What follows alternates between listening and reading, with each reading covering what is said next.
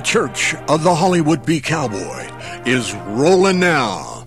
Just like those great B-Westerns of the 1930s and 40s. We've come together here, my friend, and it's so good to have you along. John Mac Flanagan, Church of the Hollywood B Cowboy, where we worship, honor, and show love and respect to the men and women who thundered across that silver screen in the 1930s and 40s. Silent film's going to be honored here, too. Got a couple episodes of the Silent Western coming up. I think you'll get a real kick out of.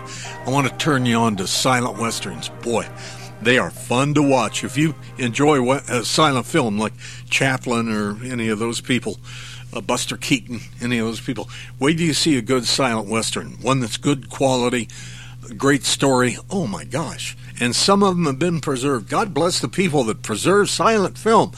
God bless the people that preserve these B Cowboys.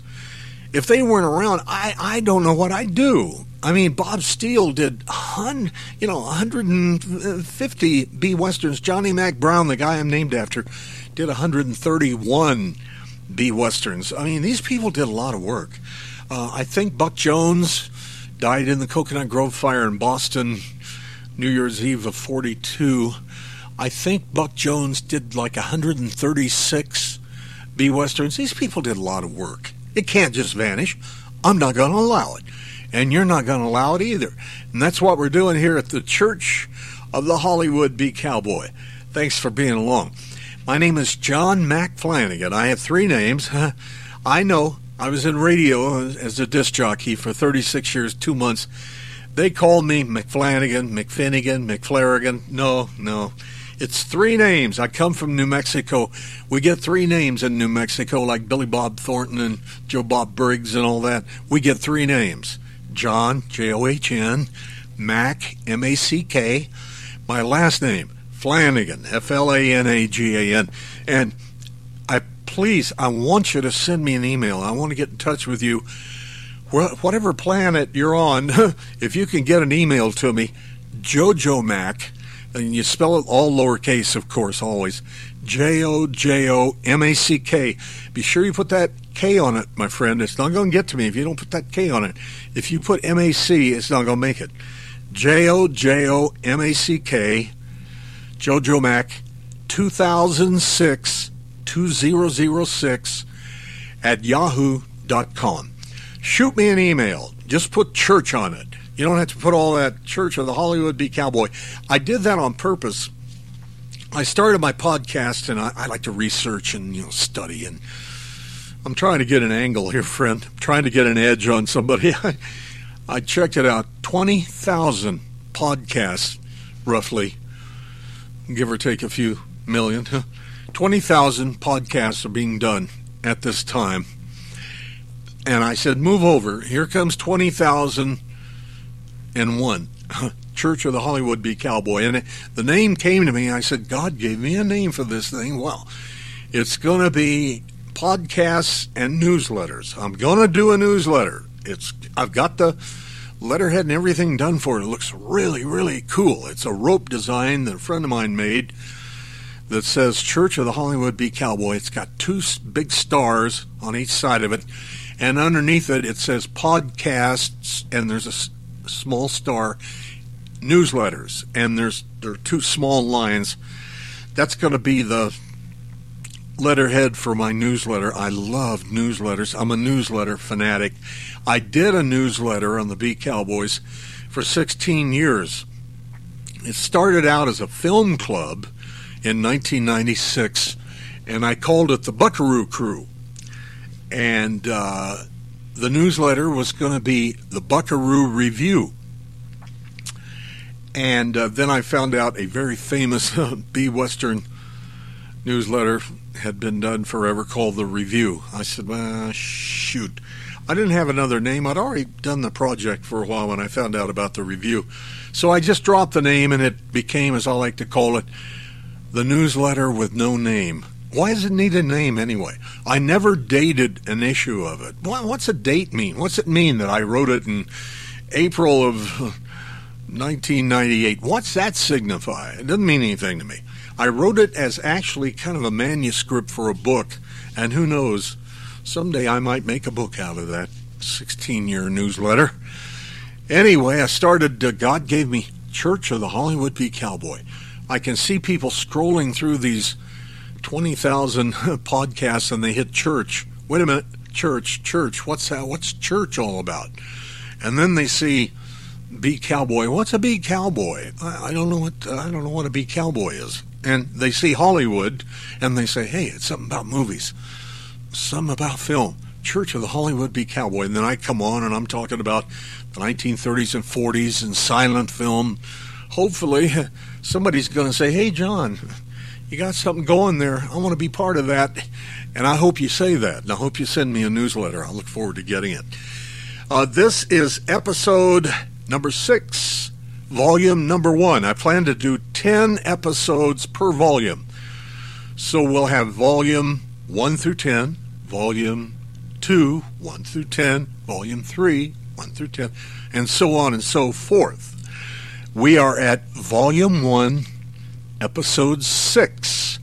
And what we're going to talk about now is how do I build a B-movie library? How would I even start, John? You know all these people. Once you see them, you'll go, oh, I know all about him. Oh, yeah, I know who that is. Yeah. I have recommended a DVD. It's a 2 DVD set. Now, I want to warn you, friend, you're not going to get the making of. You're not going to get any interviews. You're not going to get any extras. You're not going to get subtitles. You're not getting a darn thing. But 25 movies. I checked on the web the other day. I think it cost $5 and something from Amazon.com. I found them before on eBay, and they were $3 and something for 25 movies. The title is 25 Western Classics. There's a subtitle above on kind of a ribbon, Best of the Best, Collector's Edition. Oh, yeah. Yeah. Down at the bottom it says digitally remastered, audio enhanced. Yeah, right. It's from Pacific Entertainment. It says Pacific Entertainment presents Best of the Best, Collector's Edition, 25 Western Classics, 2 double-sided DVDs. Okay? So you're actually getting about 4 DVDs. They got 25 films. Some of them, Randolph Scott, Abilene Town. I love Randy Scott, but he's not a B-Western guy. He's an A-Western guy. Didn't do B movies. B movies were 1 hour, slightly less productions. They were hacked down, actually, when television came along so they could run them as 1 hour movies and fill commercials. So a TV B-Western that's been edited will be about 55 minutes. They're around 1 hour. That's why I love them so much. They come and go. Bing! They come and they're gone. A B-Western was shot in 3 days, anywhere from $4,000 to $7,000, maybe $11,000. Now, when Hoppy came along, and I've already covered William Boyd, I think it was episode 4, I covered Hoppy, the Hopalong Cassidy phenomenon. That first Hopalong Cassidy film cost $80,000. It was made by Paramount. They made the early Hopalong Cassidy films. Those films cost a lot of money, and William Boyd was paid $100,000 a film eventually. And there had been a depression, my friends, so we're talking about some major money. But a B-Western is a $4,000 to $7,000 production, maybe $11,000, shot in 3 days. These things would return $96,000. That's why people made them. You and I would get together, we'd hammer out some kind of script with somebody. Maybe we'd get Harry Fraser, my buddy who wrote They Went That Away. I've got his book, and Harry directed and wrote for everybody. John Wayne, Rex Bell, Buck Jones, Hoot Gibson was his best friend. He just worked with everybody. His name is all over film, Harry L. Fraser. He's a great man. Study up on him if you can. Anyway, we'd get somebody to write it. We'd get a location, some horses, maybe rent the horses and get some actors. Hopefully we'd get a star. Oh, God, please give us a star to walk out in a big hat and gun, and star in our movie. And we'd crank this thing out in 3 days, and we'd make some money. I mean, a lot of people did. This 25 Western classic set, it's got Painted Desert, the first movie, Bill Boyd. This is Hopalong Cassidy, but friend, it's when sound first came in 1930 or 31. He's pretty stilted. He's not the Hopalong Cassidy that we knew and loved in 1935 through 1948. I'll guarantee you that. Alan Rocky Lane, mentioned him. His movies are plastic to me. I'm sorry. I love Alan Rocky Lane. He's one of my favorite people. I just wish I could have grabbed a hold of him and said, hey, Harry Fraser's going to direct. We're going to go out in the desert and we're going to make a movie. It's going to be kind of raw because the best Westerns are like that. Roy Rogers, Lee Van Cleef, Grand Duel, hello. I think it's a spaghetti Western. Get it out. It's not part of our B-Western crowd, our B-Western elite. Then we hit Roy Rogers, a lot of Tex Ritter on here, Song of the Gringo, Tex Ritter's first film, 1936. He was I guess you'd say he was the third singing cowboy. Of course, you're going to ask me the first, and that's Gene Autry. Gene Autry's got 5 stars on the Hollywood Walk of Fame.